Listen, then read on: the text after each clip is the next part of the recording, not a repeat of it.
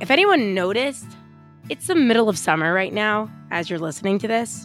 And if you knew anything if you're a real true Behavior Bitches fan, you know for the past 2 summers, we have taken a break.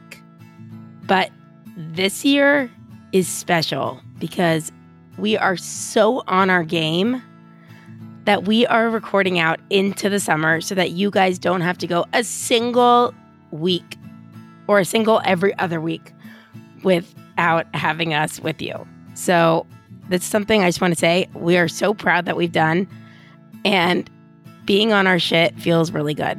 Study notes, ABA in a little X-rated way. It's Behavior Bitches. Hey guys, it's Liat. And Casey. And we are here today with episode 144. Casey, today in our outline, you have written the rhyme. Mm-hmm. So I'm not surprised, but please, what do you have for us? It's not a bad one, so go. What is your rhyme today? Okay. Episode 144. Is your sex life a bore? Oh my God. Time to be just kidding. I'm not going to rhyme anymore. Okay. Okay. So, guys, we're really excited for this podcast today. But before we get there, we have to give ourselves some reinforcement. You don't know. I mean, it's actually not that early in the morning, but for some reason it feels like 5 a.m. For me, it's just one of those nights. Yeah, this is a 9:30 her time scheduled podcast. And I was like, I always get that like anxious, like, is she going to make it or not? I don't know. I always make it, dude. Just, I'm there. All right. Tell us what someone has to say that's nice about us. Let's hear. This girl is awesome. Well, her name is Jasmine, the Jazzinator. This show makes my mornings is what she titled it. Hey guys, I freaking love this podcast. I've been in the ABA field since May of 2019. I'm currently finishing up my hours to become a BCBA. I recently switched clinics and I drive an hour and a half to work every day. Damn, girl.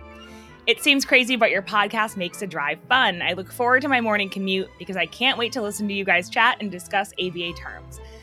I've also put off taking the test because I'm getting married this fall and want to focus on one thing at a time. Listening to your podcast has truly helped me keep all the terms fresh in my brain, and it also helps me be ABA ready when I get to work.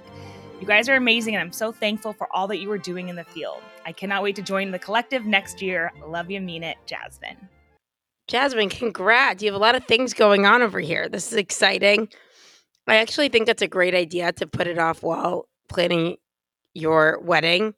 A lot of people feel this pressure, like they need to take it immediately.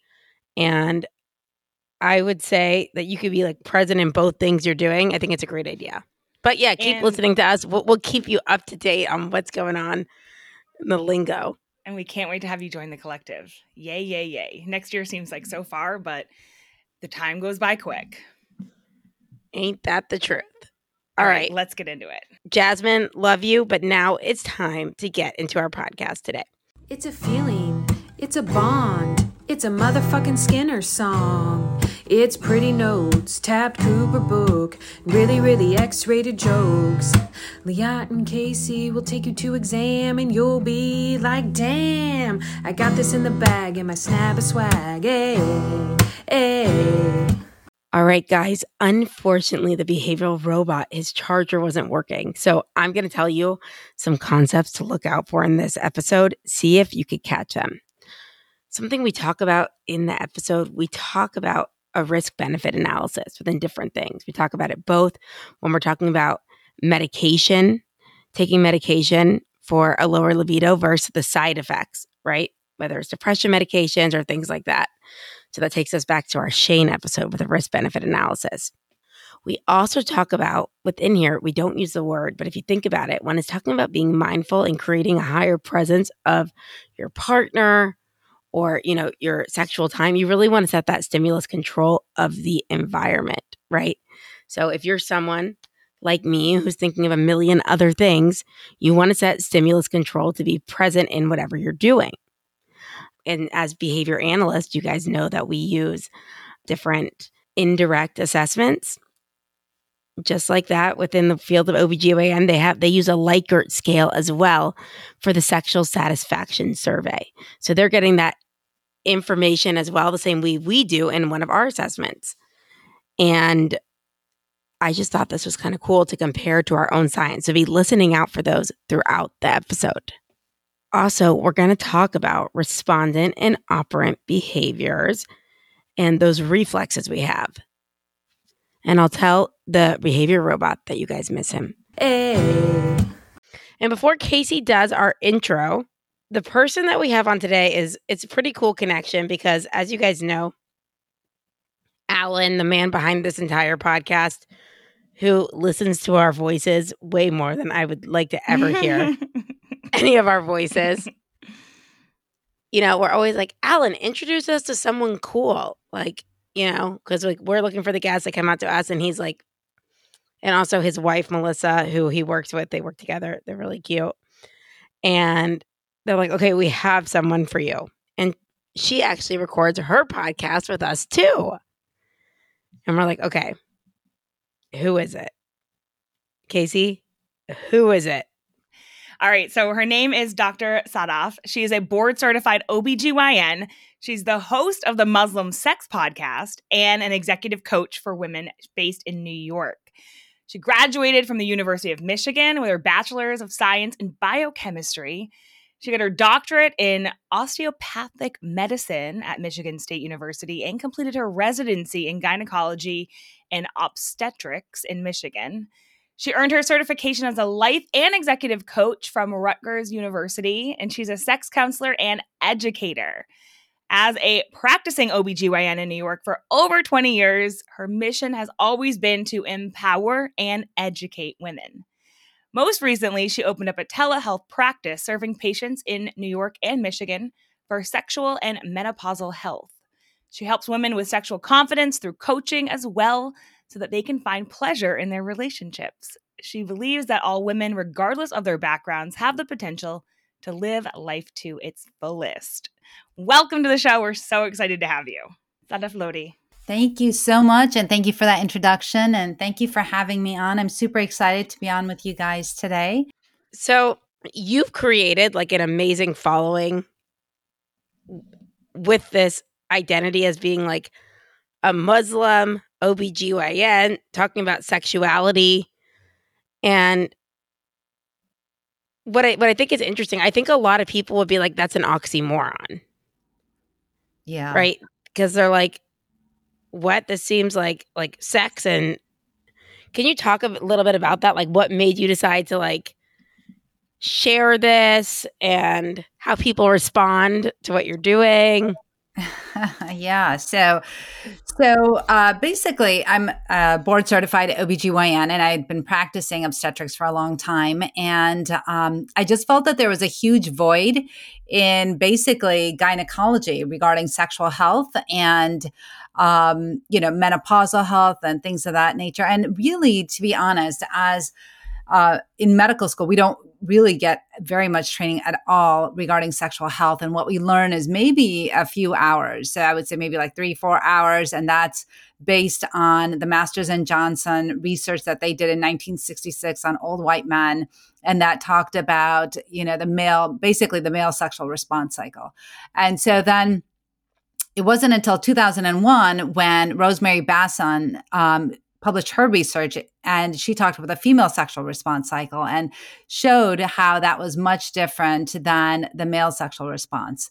And then also what I noted was that, in different types of cultures, so not just, Muslim culture, but say, for example, we have Catholic culture and very strict Christians and, all different people with different types of backgrounds. And I have some patients that are Mormons, and they really have a lot of sex negativity that then shows up in their relationships. And, some women exhibit something called vaginismus, where basically the lower third of their muscles around the vagina tighten up every time they have any type of penetration, whether it's a pelvic exam or a tampon, or it could be sexual intercourse.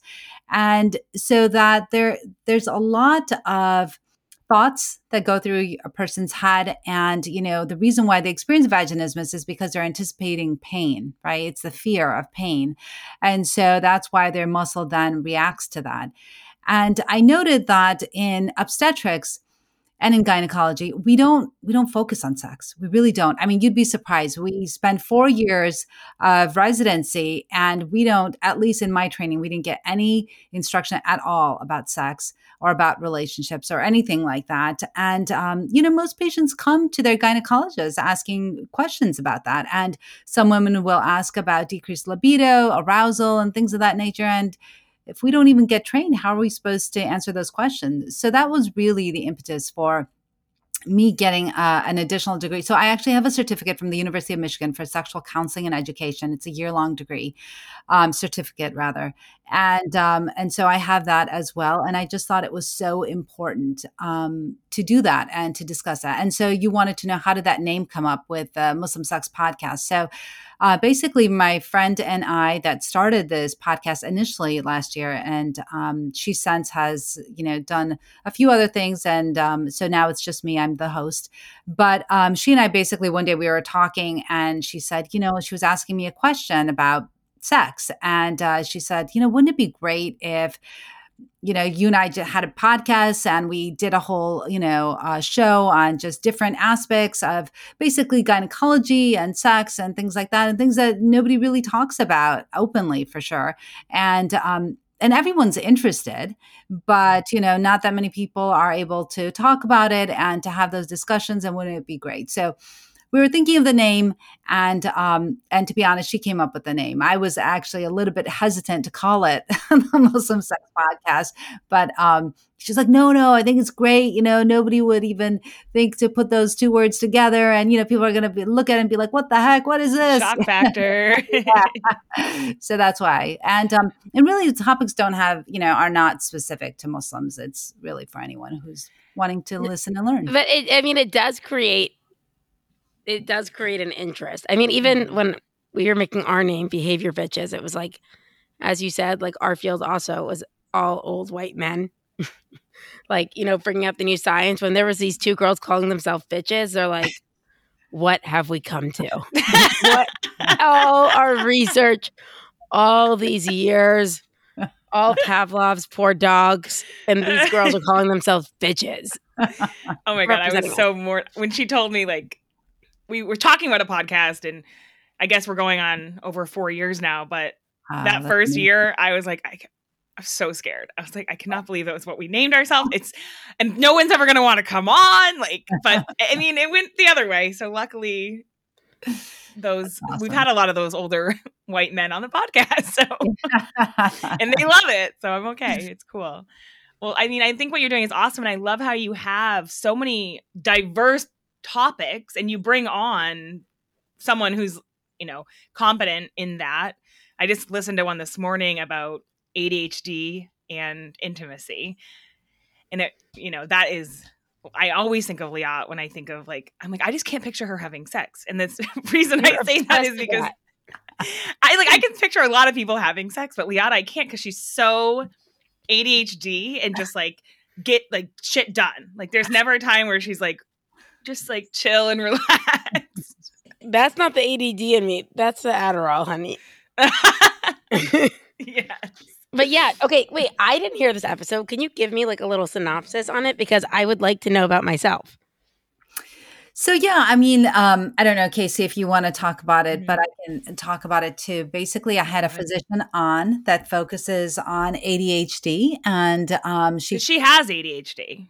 Correct. Yeah. Correct. Okay. She has ADHD, and she also coaches physicians on how to manage their ADHD and how to get things done and how to focus and things like that. And so her, journey was all about that. And what we talked about was ADHD and intimacy, and basically how to try to be more mindful when you're with the person that you're with, so that you're only focusing on one thing. And there's actually lots of research that's been done on that, with that attributes mindfulness to increase in desire and increase in arousal. And that's because you're really focusing your mind on just one thing. And when you focus on that one thing, whether it be intimacy or whatever it is, then your whole body starts to react toward that one thing. And so that was kind of the gist of it. And she talks about her journey and how she helps, clients and patients, stuff like that. But the key thing for me, the takeaway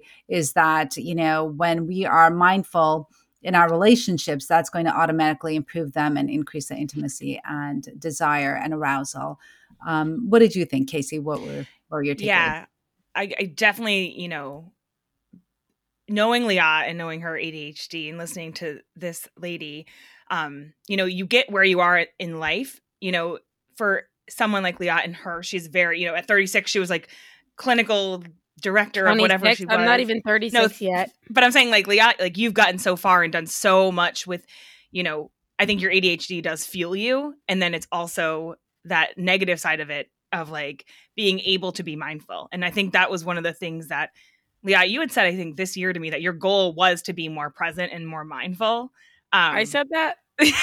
Yeah. I'm just kidding. But yeah, I think it's hard. I think also that goes along with, like Liat had just said, is meds and intimacy. I know that since I was on Lexapro and my husband on Zoloft, we're so different in our intimacy. And he just texted me this morning. He's like, remember when we used to like fool around and like do like sexual stuff? And now it's just like, bam, bam. Okay, we got to do this. And I'm like, it made me sad. I'm like, oh, like, is it ever going to get back to like depression med sex? Like, do you hear that a lot? Yeah, definitely. So, when we talk about decreased libido, definitely one of the key things that affects libido, and we all know this, is our medications, right? Different meds and different type of medical conditions. And so with depression and anxiety, we have those SSRIs, which are the ones that you mentioned, right? The Zoloft, the Lexapro, and those absolutely affect your arousal, your libido, and all of those things. So how can you get back to that? Well, if there are not any medications that you can take that work as well as the ones that you're on, then I think what happens is that you have to be really intentional about your relationship, right? You have to really create those moments. You have to, again, be mindful when you're with that one person, put away your phones, try to put away as many of the distractions as you can, and then create those date nights, right? So I think that the fallacy that we get into is that we think as we get older, things just aren't spontaneous, right? And so I would rather say that, even when we were younger, when we went out on a date and things like that we planned out everything, right? Even though it seemed spontaneous, we planned it out. We planned out where we were going to eat, where we were going to go, what we were going to wear, what our hair was going to look like, what the night was going to look like, maybe how it was going to end. And so now, as we're older and when we have to plan like date nights, we're like, wow, this really sucks, like it's just not spontaneous, but it can be spontaneous, right? And you're still doing the same thing. You're still planning it. Right? It doesn't take away anything from it. And so I think that we just have to realize that as we get older, that things are going to change, but that's okay. Right? And to also know and love ourselves for who we are right now and not wait for maybe, I don't know, maybe when we, say lose 10 pounds, or maybe when we're happier, or maybe when we buy that bigger house, or maybe when we get that new car, right? And just always waiting for the next step. Instead, just focus on the now and the present and just try to be happy and find that gift in everything that you do. And there's actually coaching that I do, which is called Positive Intelligence, which was created by this author. His name is Shirzad Shamin, and he is actually a lecturer at Stanford and at Yale.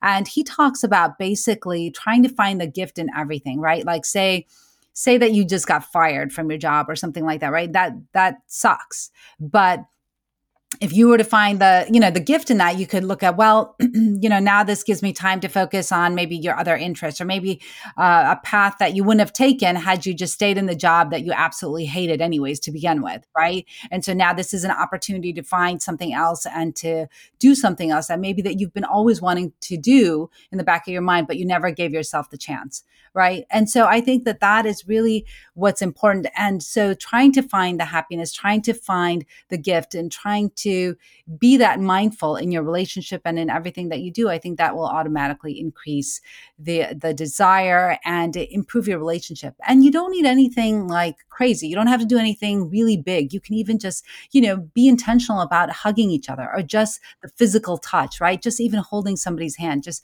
walking outside. Lots of research has also shown that getting 2 hours of just daylight or just being outside in nature helps with mood and helps with happiness. So doing small things like that can help in relationships.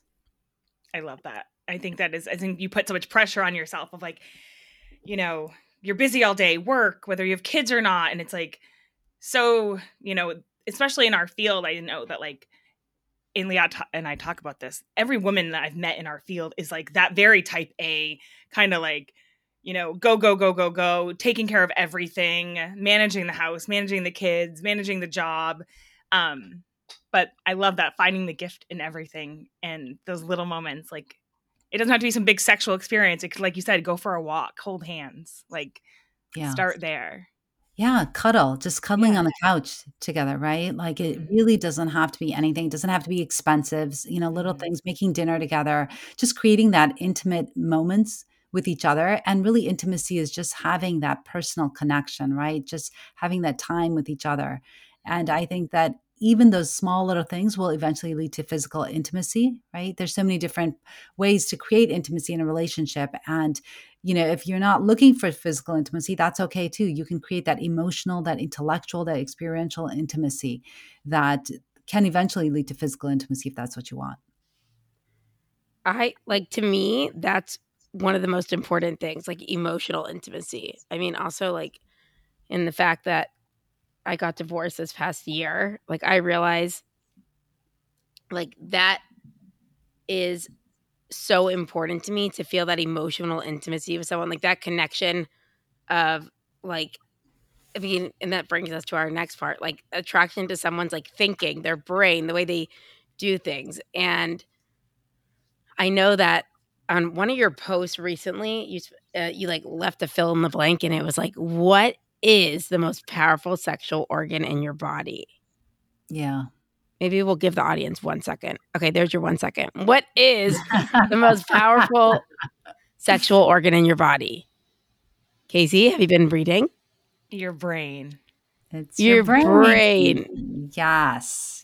And that is so, so important. And that speaks to, creating that trust, creating that vulnerability with that other person, right? Being able to share your most innermost feelings and form a spiritual connection with that person. And I think that so much of it, it's not, people think that, what we see on the media, what we see in the magazines, what we see in, whatever, whether it's erotica or whatever, whatever somebody's preference is, porn, whatever, it focuses on the physical, right? And people are thinking like, oh, you just get into it, you're in this relationship and everything's just going to happen so spontaneously, blah, blah, blah.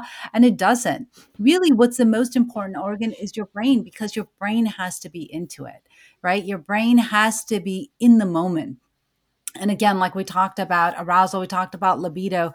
If your brain is not in the physical act, you're going to think of it more as a chore instead of something that you want, right? And anything that becomes a chore is just not going to be worth it.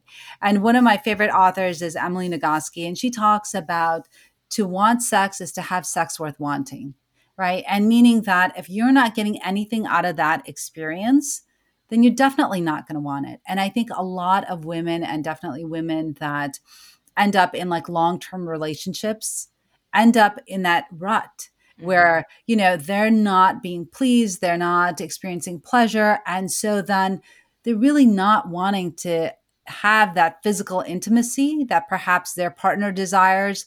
And maybe at one point they did, they did enjoy, their orgasm or the physical touch or whatever it may be. But now things have just changed, or maybe their body's changed, right? Maybe they have some depression or anxiety that's been undiagnosed, and maybe they need treatment for that. Or maybe they have so many things going on. Maybe they're a single mom and they're trying to deal with, kids and laundry and food and job. And it's just, and so now sex is just one more thing on their to-do list, right? And so when it just becomes one more thing, you're not really going to want it. And especially if you're not getting anything out of it. So I think that the most important thing is to try to reclaim your own sexuality and to see what you like, see what you don't like. And actually, a friend of mine recently posted on Instagram, what is the age range for a woman to be, or actually rather, what age range is a woman most sexually satisfied? And so she put in, and I'm going to ask you ladies that. So she put in, A was between 20 to 30, B was 30 to 40, and C is, 50 to 60. Which age range do you think women are most sexually satisfied? Satisfied or most at their like sexual peak? I guess you could say both. Both. I mean, yeah. I'd say 30 to 40. What do you think, Casey? I'm going to go 40 to 50.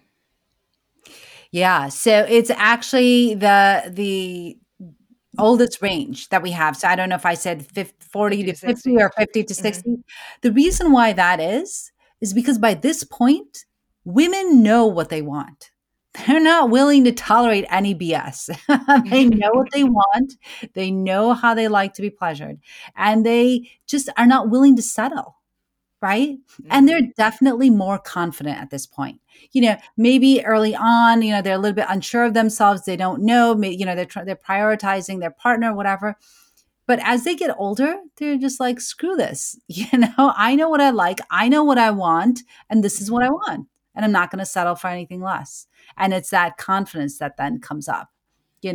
So yeah. I think that it's really important to know what you want, because there's basically a screening survey. It's called the Female Sexual Response. It's actually the Female Sexual Satisfaction Survey. And what that is that, it's like a screening questionnaire that physicians can give to their female clients or their patients and ask them whether or not they're satisfied. And the thing that keeps coming up over and over in that screening survey is communication. Communication is definitely the most important thing between a couple. And the reason why that is, again, is that so that you can tell them what it is that you want, what it is that you like, so that you can both experience pleasure in that relationship, and so that it's not one-sided. And I know, or I mean, maybe this isn't true, but I think it is that it's a lot harder for a female to have an orgasm during sexual intercourse than it is for a male. That's correct. And I personally just, advocating for what you want comes with confidence and with age, because I remember in my 20s, like there was never a time when I would have, said exactly what I wanted that would feel good for me. It was just very much trying to please the man and not. Yeah. But I see as I get older, I'm more like, nope, I know exactly this is what you need to do. So get to work. Exactly. So exactly what you're talking about in terms of, that's called the orgasm gap, where, men will, like with penile vaginal intercourse, men will orgasm like 80 to 90% of the time, whereas women will only orgasm like, I think the statistic is like between 20 to 30% with penile vaginal intercourse alone. So that tells you that, women need a lot of other stimulation, whether it's clitoral stimulation, whether it's, and there's so many other erogenous areas in the body, on a female body. And so, it's really important for a woman to know what it is that she likes so that she can tell her partner. And to understand that the clitoris is the only organ in the human body that is its sole purpose is pleasure, sole purpose. And so it's really empowering for women to know that and to really then learn about it and then ask for what it is that they want. Right. And there's different techniques. And, we learned that really the clitoris has before, in science, they used to think that it had more than 8,000 nerve endings. And now recent research that was just published last year, at the end of last year, it shows that there's greater than 10,000 nerve endings in the clitoris. And so that's really important because, again, it wasn't until I mean, it was literally last year, right? So that means that like female sexual health really wasn't a priority, right? Why is it that we have so many pills for like Viagra, right? For erectile dysfunction. We have Viagra, we have Cialis, we have, I don't know, 50 other things, right? But for women, there aren't that many. And really only right now, currently there are 2 FDA approved medications for I always see the hypoactive. commercial. What is it? Addie? Addie, yes. There's Addie, which is a medication that helps with decreased libido, and there's also another one called Vyleesi, which is again another medication that is for decreased libido. And so those are the 2 medications that are available on the market right now. But remember, Does insurance cover those for people just out of interest? I think that you would have to, check with your insurance company. I can't say for all. No, I'm just wondering more so because I'm like, do they consider it? Oh, for like a For, medical necessity, like the same way. Like I mean, I'm on Viagra or sildenafil for my fingertips because I have such bad Raynaud's, and that's covered, right? But I remember one time being at the counter. I mean, I was obviously over listening to the person in front of me at the pharmacy. And it was like before Valentine's Day. And this guy really, like, he wanted to pay for his Viagra. And it was like, I remember hearing the cost and it was like 2 tablets. And I was like, oh my God. And here I am, like, legit picking up for 3 times a day for 3 months. And I'm like, I should just hand this guy some. I mean, honestly. But I'm wondering, like, if they consider that like a medical necessity, or they're like, oh, no, it's like getting Botox. Yeah. I don't know. I mean, a lot of the insurances probably don't pay for it. I don't know exactly whether or not the insurance covers it, but I know that there is a pharmacy. It's called Phil's Pharmacy, and you can get a prescription, and it's a little bit, and actually Addie, I guess they supply it to them. I went to a conference recently in March, and it was the International Society for the Study of Women's Sexual Health. It's called ISHWISH. And the reps were there, Addie reps were there, and so were Vyleesi reps. And they were talking about a pharmacy where you could get Addie for a little bit less than what what insurance covers. But it's unfortunate, right? Like a lot of times women's sexual health is just not really researched. And really the medications that we get just are too expensive. Like, for example, vaginal estrogen, right? A lot of people are saying that vaginal estrogen is really important, which it is for female sexual health as women get older in perimenopause and menopause, when you have a lot of vaginal dryness, and that happens due to the decreased estrogen in our bodies because of menopause. And a lot of times insurance doesn't pay for it. If they pay for it, it's really expensive. Like your copay is like $200. And so now, Mark Cuban, I'm sure everyone's heard of Mark Cuban. He has a pharmacy as well, and he provides discounted rates for medication. So I think like if you go on his pharmacy, vaginal estrogen is, I don't know, like $20 or something like that. Like it's crazy. And it's unfortunate that we have to do that, right? That you have to go around the system, and that if you just go through your insurance, it's super expensive, but you have to go to an outside source. So it's frustrating. And, but unfortunately I don't know, unless things change, that's the way it is. But yeah, absolutely. The vaginal estrogen is super important as women get older. Isn't there something like you don't want to be on it too long or something for some kind of cancer risk? Is that so that's hormone therapy, right? And so basically the North American Menopause Society states that if you go on hormone therapy, the best time to go on hormone therapy is when the woman is less than 60 or within 10 years of menopause. And that actually now the benefits outweigh the risks. And so what happened is when I was in residency, the WHI study came out, and that was in 2001. And with that study, what happened is that there were a whole generation of OBGYNs that just did not feel comfortable prescribing hormone replacement, because that study came out and said, oh no, you go on hormone replacement, you're going to get cancer, you're going to do this, that, and, women are going to get blood clots. And what they did is they basically took the study out of context and reported some of the results. And so then we never learned how to prescribe hormone therapy, and everybody was so scared of it. Nobody wants, I mean, which physician, wants to give breast cancer to their patient, right? Or give them a Right. stroke or all of those things. But now the pendulum has swung the other way, where actually everybody is a huge proponent of hormones and saying how helpful they are for women, and that what the study was saying is not actually true, and that actually happens perhaps later on in life, and it can happen. And you have to talk to your physician. You have to talk about what your risks are, what your family history is, Mm. and each person is individual, right? You can't, it's not, women are not a monolith. You can't just say that, okay, all women shouldn't go on hormone replacement. You basically have to have a discussion with your provider and see whether or not you're a candidate. And, I will say that really the majority of women are candidates for hormone therapy. And we are noticing that hormone therapy is so important for our muscle mass, for our hair, for our libido, for our mental Hmm. health, and for the brain fog that happens. Oh my God, it's awful. I'm in perimenopause right now, and it's just, you'll forget, like you'll be talking, all of a sudden you'll just literally forget what you're saying, and you'll be like, oh my God, this is awful.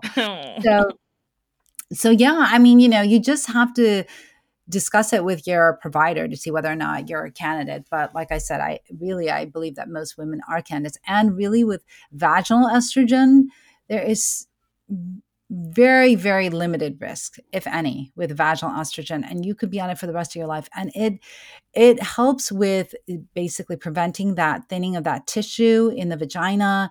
It helps with it can help with lubrication. It prevents recurrent UTIs. So it's so Oh, important wow.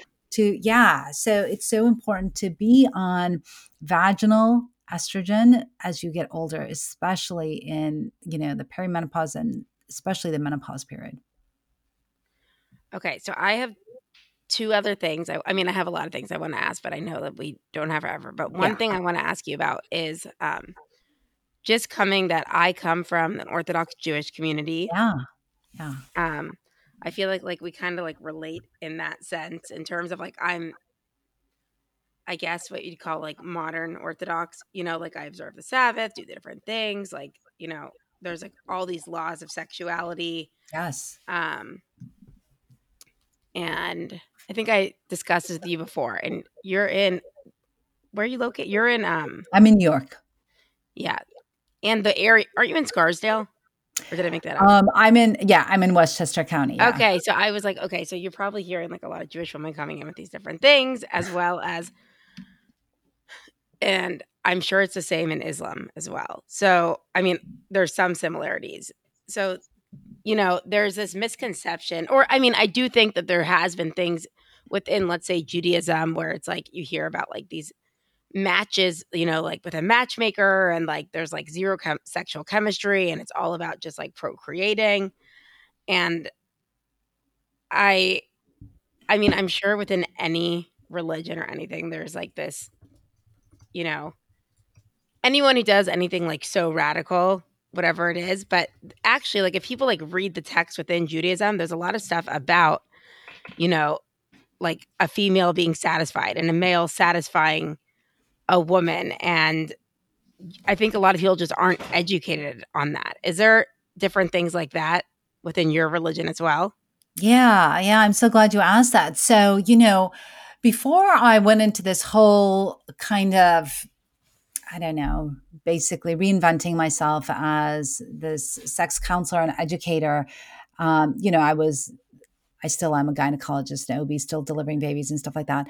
But, I That did is so not. cool. That is cool, by the way. Oh, My uncle's an OBGYN, and he's like the most unenthused guy in general. And he's like, let me tell you, there's nothing more magical every time a baby comes out. Like, but he's like talks like that. And it yeah. okay. Yeah. Anyways. It is. It is actually pretty awesome. But yeah, no. So, I did not know that Islam is a very sex positive religion. I had no idea. I had no idea until I started looking into it that we have in Islam, you actually have sexual rights for both a man and a woman in Islam. And in Islam, you have like if a man is basically, if he has an orgasm, he needs to be patient and make sure that the woman orgasms as well. And in Islam, women can actually divorce their husbands if they are not sexually satisfied. I mean, that's actually a valid reason for divorce. So No, like for sure, no one knows this stuff though, because even I mean, I like know I've heard the different things, but like even like pulling them up now about like in Judaism that a man should arouse his wife like during sex um, to ensure that she achieves an orgasm. Like, I mean, these things definitely are not spoken about on a regular yeah, basis, but I think like creating an awareness that, that it can be something enjoyable for both parties. yes. Yes, absolutely. And just same thing. And like in Islam, it says that, that before a man, has sex with his wife, he should make sure that, he has foreplay with her and gives her like hugs and kisses, whatever, And so, yeah, I mean, that's all a big part of it. And just like what you're saying, Liat, is that, not many people know about it. And especially if they grow up in, like say a community that is very sex negative, or says that sex is embarrassing, shameful, dirty, wrong, all those things, right? Then you're definitely not going to give yourself permission to look into it, because you're going to be like, oh my gosh, if I find this out, if I look up something, whatever, maybe I'm doing something wrong, and especially if you're a religious person, you may be thinking that, I don't know, am I sinning or something like that, right? And so it really is important to kind of find out, and I think especially if you are a religious person and if you think that, sex is an important part of your life, that to maybe just find out and see whatever it is, that your religion is saying. And when you actually feel empowered, and you actually feel like, wow, this is actually my sexual right. Like it's important for me to be pleased and experience orgasm and to experience pleasure in a sexual relationship, And so I think that, yeah, I agree with you. I think it's really important Yeah, to I just learn those think kind of people things. don't know. I mean, I know Casey, like when I was married, there's in Judaism, there's the laws of like when you can be having sex during the month and when you can't, like around like a woman's period. And Casey could not believe. She's like, "What? You go to this like bath once a month? What the hell? What are I you thought you were doing there?" I'd be like, lying. I'd be like, "I can't teach class tonight. It's during the exact sunset, like blah blah blah." And some of it, like I know, like externally, or I guess to someone who has like no, like it seems crazy, but like when you actually like look, like within religion, like there are some things that are set up to like actually enhance and like increase your intimacy, by, you know, creating excitement, like building what we call that MO, Yeah. motivating operation within our field and things like that. So I think it's interesting. And I think it's really cool that even if not every podcast you do is about religion and sexuality, for someone to be able to listen to that. Actually, and this actually brings up one funny story. I'll tell you this one thing. My mom reads Reader's Digest religiously. Or was it that? Or it wouldn't be on Good Morning America, the story I'm about to tell you. There was apparently like this couple like in China for a long time, and the lady like would go to the doctor and be like, eventually, like it was like she'd be like, I'm just like so uncomfortable during sex, blah blah blah. Anyways, long story short, it comes to like after her like going for a long time, like she was so uneducated within this area. He'd been putting it in the wrong hole for like all these years. Oh, poor woman. I'm sorry to laugh. That's horrible. And also hearing this story from my mom, I'm like, LOL. But no, but I know it sounds funny, but like within like certain like traditional, like you're not talking about it. Yes, yes. And it's funny that that we're actually laughing about that story, but I will tell you, as a gynecologist, there are so many women that do not know or realize, and this is across the board. This is not any particular culture or anything like that. Where women do not know their anatomy, that they don't realize that they have three holes, that they're different holes for different things, right? But women don't know that. And that's sad, actually, I think, because that says a lot about our, sex ed curriculum, right? Like, what are we teaching during sex ed? Right. We're not even teaching anatomy to women. No. That's awful.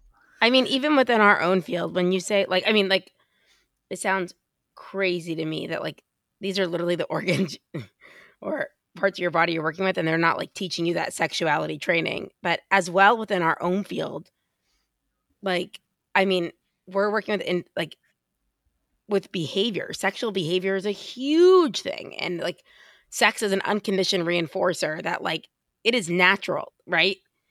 And we're not trained in that either. Like we're Yeah. like, and so when it comes to these individuals becoming like adults or anything along those lines, and like they're having like, you know, sexual urges, like you really have to go so out of your way to look for training in it, which now I'm happy we offer it on our in our CEUs, but it's the same thing. We have a long way to go. Yeah, it's a taboo, right? It's taboo. You don't talk about it. Nobody, but then how are you supposed to help people if nobody knows anything about it? Nobody's teaching it, right? Right. Okay. And my last thing I have here, sorry, I know I'm like going down my list.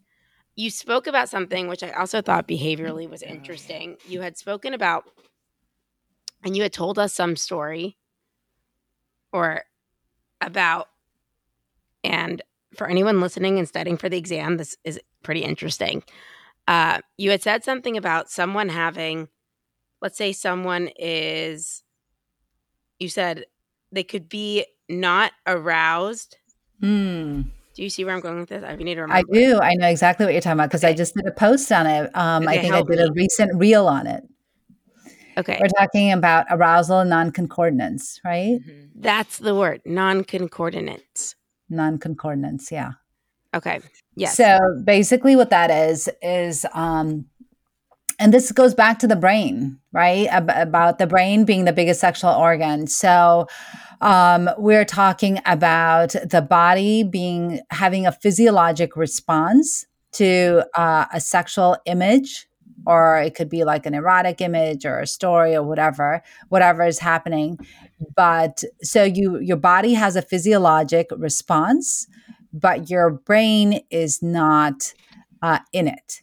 Right. So let's give an example. So I was reading about this story, and it's actually kind of a sad story about this boy, right? He's not a boy. So he was a man. So he's a man. He's in college and he's, part of a frat house, whatever. And not that I'm, generalizing, but it just happened, the story. So, he witnesses a woman getting raped. And what he notices is that his body is responding. So he's becoming aroused, even though in his mind, he's thinking that this is awful and witnessing an assault, right, on another human. And so he doesn't report the crime because he's thinking in his head that he was sexually aroused and that he liked. So he was confusing what was happening in his body. So he was confusing the fact that his body was responding to an erotic stimuli, but his mind did not like what he was seeing. But because his body responded, he thought that he can't report it because he felt like he was part of the crime, right? Wow. Whereas, sometimes when a woman or anyone, it could be, right, say that you're getting physically intimate with your partner and you are not lubricated down below, right? And so then your partner thinks that you are not aroused or that you don't want sex, but your brain is saying that you do, but your body is not responding. Right. And so that can happen a lot of times. That can happen with women a lot, especially when they go through perimenopause, menopause, or even their body, even if they're not in that stage of life, even if their body is just not making it for whatever, say if they have a medical condition or something like that, and their body just doesn't make that lubrication. Right. So she may want sex, but is just not lubricated, or it could be the other way. Same thing, right? She could be getting assaulted and she could be lubricated down below. And so the guy is saying, no, you want this. And she's saying, no, I don't want this. And so that's a big problem, right? So the way that you resolve that issue is communication, is talking and explaining to people that just because your body is responding one way doesn't mean that you want it or you don't want it, right? And so talking to each other and making sure that everybody is on the same plane, and that's where really consent comes in, right? So that people are making sure that when they are physically intimate with their partner, that they are getting their consent, that they are making sure that the other person really does want to be physically intimate, that they want sex and, penile vaginal intercourse, whatever. And that there is, clear communication, and that can be in anything, any type of sexual play, and making sure that you have safe words, that where you tell a person to stop and they stop, and to go and go, whatever. But yeah, so that's what that is. Arousal non-concordance is basically when your body is responding physiologically, but your brain is responding the opposite way. So, for anyone studying, just to break this down behaviorally for you, I wrote it down that the stimulus in the environment, let's say for this college guy, man, was whatever scene was going on, and he was uh, eliciting a respondent behavior, right? Like that's a behavior that's involuntary.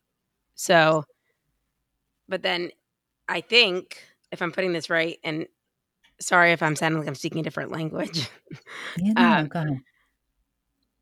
but because of Casey, tell me if I'm right, operant conditioning, like the association between this event, this individual didn't go and report anything because he was feeling like his respondent behavior, which ultimately he didn't have control over. It's the same as like, your heart rate increasing or, like blinking when something's in your eye. Um, would that be a good behavioral Yeah, yeah, yeah. translation of it? Okay. Mhm. So I was trying to figure out, see if Yeah, I could make it definitely. fit. It's like that learning history, like you're learning that this is wrong, right? But so that's your operant side of what you've learned in life, but the respondent side of your behavior, it's, you're unable to control that. So Right. communication, like she said, is exactly what you need to do. Yeah. Yeah, absolutely. Absolutely. So that's actually a really big, very important point, I think, and something that I think that all um, kids and I think when we talk about consent, I think that's a key topic that should be covered, right? So that like all genders understand what's happening, and so that they can report assault if it happens, and to know that just because something happened to them doesn't mean that they were enjoying it Right. or that they liked it if that's not something that they wanted. Right. So before we go, I do want, where can people find you and what do you offer? Because I saw your website is beautiful, by the way. I Thanks. love it.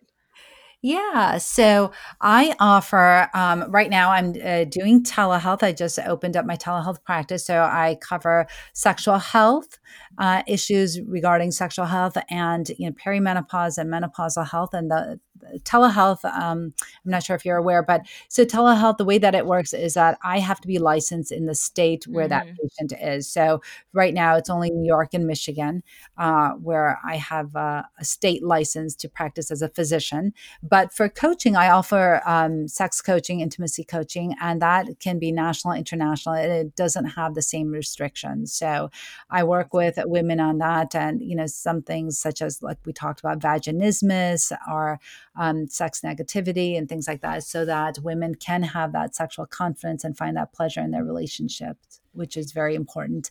And then people can find me. I'm on Instagram and TikTok at Dr. Sadaf OBGYN. I'm on YouTube at Dr. Sadaf Intimacy Coach. And I have, of course, my podcast, the Muslim Sex Podcast. And then my website, which is drsadaf.com. And We'll people put it can all also in the show email. notes for Yeah, sure. yeah. People can email me too at drsadaf@drsadaf.com. Well, thank you so much for your time today and your knowledge. I love your energy. So thank you for coming on. Yes. And thank you. I really appreciate your time and your energy and what you're doing. And thank you for having me on. This was so much fun. And Liette, we will have to get together again with both of you ladies and talk about religion and sexuality. I think that, you brought up a very good point, and it's fun to take a look at the similarities and Totally. and just talk about it. And I find that all of that is very empowering for all women, whether or not you're religious, it doesn't matter, right? It's just interesting. Totally. You know, I went to a seminary. I went to a seminary for a year after high school in Israel, and like every topic I found the most interesting was like sexuality. So like I'd be like, oh, it's my free learning class. I'm gonna learn about this. You know, I mean, sex interests people. So Yeah. It's really it's interesting, and there's lots of good information to be had. Absolutely. So thank you again. Thanks for your time. I appreciate it. of course, thank you. All right, guys, you will get everything in the show notes, and you guys know where you can find us. You can find us on Instagram at Behavior Bitches Podcast, Facebook at Behavior Bitches Podcast, our website, behaviorbitches.com, where we love when you send us in different topics or guest recommendations or something you wish we'd cover if you're a cool guest. Or you could always just go on our website or Apple review and leave us a 5-star review. We love that. And that's all we have for you today. So as always, love ya. Mean it.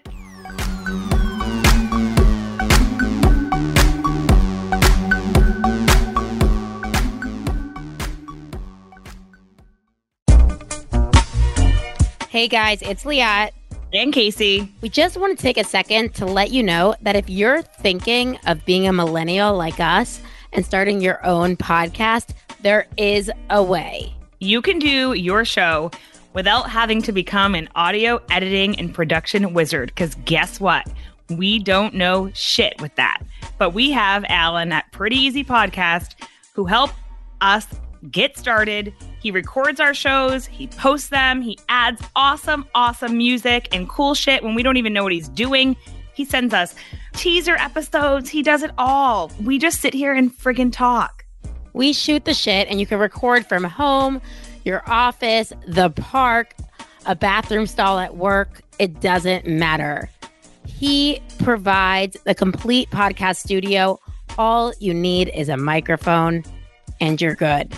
Alan caters to your schedule and gives you a producer for your show at your beck and call. He has been super flexible with our schedule. Whenever we need him, we go to Google Calendar. We just book him, and he does all the hard work. It's like so incredibly easy. That's why it's probably called Pretty Easy Podcast.